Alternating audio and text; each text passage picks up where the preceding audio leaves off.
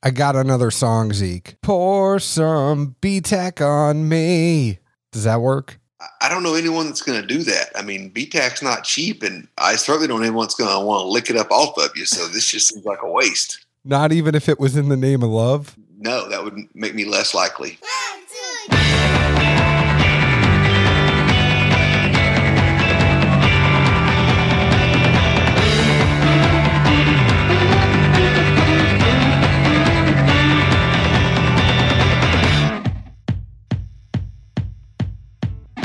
Hello, everyone. My name is John Edwards, and with me, as always, is Zeke Baker, and together we make the Dad's Drinking Bourbon. Wherever you are, whatever time it is, thank you for making us a part of your day. You know the drill. It's BTAC week, so want to give a shout out to our friends at OrcaCoolers.com. Use code DADSEASON for 20% off at OrcaCoolers.com. Get all of your laser edge glassware at wholesale prices at DistilleryProducts.com, and make sure to get in on the action at Action247.com, Tennessee's only sportsbook by Tennesseans for Tennesseans. Use code DADS100 and they will match up to $400 of your first deposit. We move on, Zeke, and we move up in proof. And now we are drinking Eagle Rare 17 years old, which is actually kind of 18 and a half years old. This was distilled in the spring of 2002 and aged on the first floor of Warehouse P. That's important. You know, when you're aging it on the first floor, it's going to be a little colder. We know it. A little colder, a little chilly. Might need a coat. This comes in at 101 proof. What did you get on this whiskey, Zeke? Nose-wise, it's somewhat subtle, but man, it's got a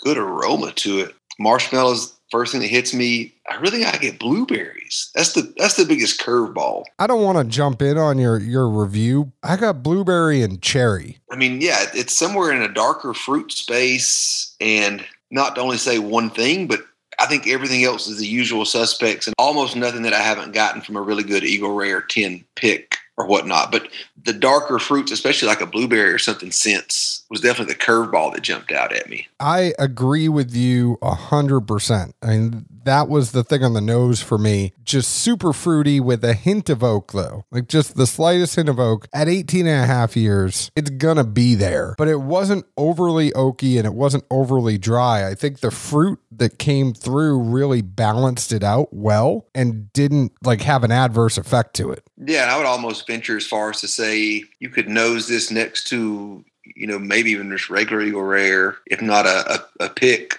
of, the 10-year stuff. And I don't think you're going to tell much difference in profile or especially proof with those still being a 90 proof. I mean, 101 to 90, that's not the biggest jump in the world, but usually your nairs kind of pick up that little extra alcohol singe. No, but it still has a sense of maturity on it that I wouldn't get from a 10-year pick. It's not super pronounced in the way that like you're going to smell it across the room, but it's definitely a different nose to me than the 10-year. It's soft, but it's more mature and more balanced. And what you do get is more concentrated than I would get with the 10-year. Yeah, I'll give you the mature line for sure, especially to me in the train of thought of, a more mature oak that just lends different qualities to it, whereas some of the 10-year stuff seems to be more chalky in both the smell and then also taste and feel to it. You can't say it's dry because it's a liquid product, but it is just kind of a chalky feeling. I don't know. It's what I would have to go with. Palate, nuts and bolts here. Definitely, even right off the first little draw of this, there was lots of oak. It seemed like very wet, old oak.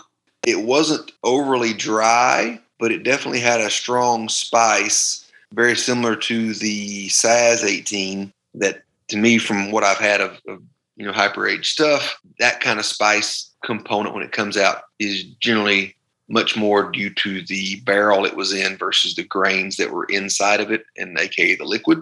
I thought it was kind of thin for being 101. It never got thick or viscous on me, even tasting it a couple times, letting the tongue get used to it. I didn't get that.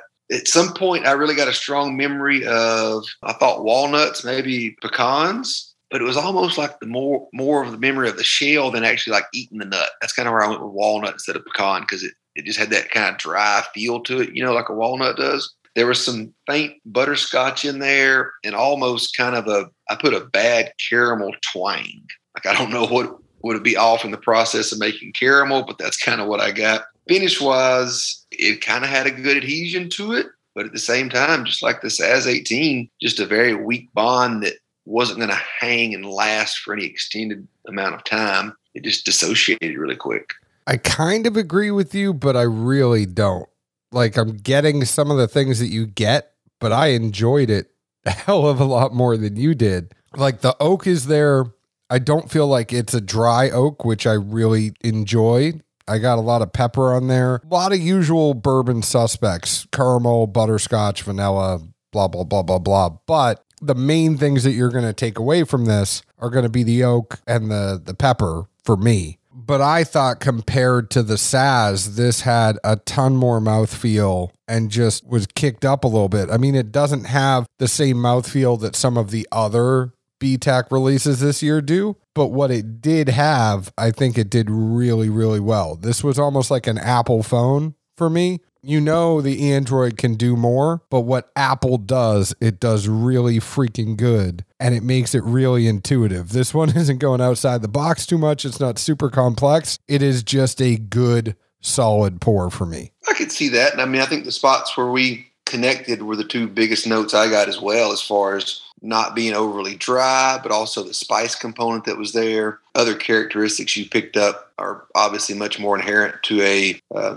typical bourbon mash bill than a rye one. And then for anyone that hasn't listened to us too much or familiar with profiles, I'm not the biggest Scotch fan at all, and not many super old whiskeys do I really get into either. But I would think you having more of a palate for Scotch, I could see this having characteristics that definitely lend themselves more to you than myself. I don't really feel like it tastes like a Scotch to me, but I'm just going to go with it. It's not Scotchy, but like elementally. I think the things that are there from like a 20-plus age Scotch, I think like the core fundamentals line up similarly. Again, not the same profile exactly, but like all the second and tertiary sensory things you would get from that and kind of like underlying profile almost. I don't know. I would say if this was offered to me at a store, I am buying it at retail. You? Well, I mean, yeah, probably, but luckily I don't think those odds are in our favor. No, we don't have enough friends. I mean, it's a super unique pour, and to craft a whiskey that long's tough, but it's not going to be on the list of things that if I see at a bar, no matter what the price is within reason, I'm still going to buy it kind of thing. Maybe a shits and giggles every now and then just to taste it once again or something, but it didn't blow my socks off by any means. I think that's fair. There's still one other one that I would reach for before this one, but I thought this one was still solid. Y'all find us wherever you find us. You know you've already found us because you're listening. Please leave us an open and honest review, just like we leave open and honest reviews about the whiskey we drink. We really do need those reviews. They help other people find us. Zeke, where else can the folks find us? Good old Nashville, Tennessee. Cheers. Ciao.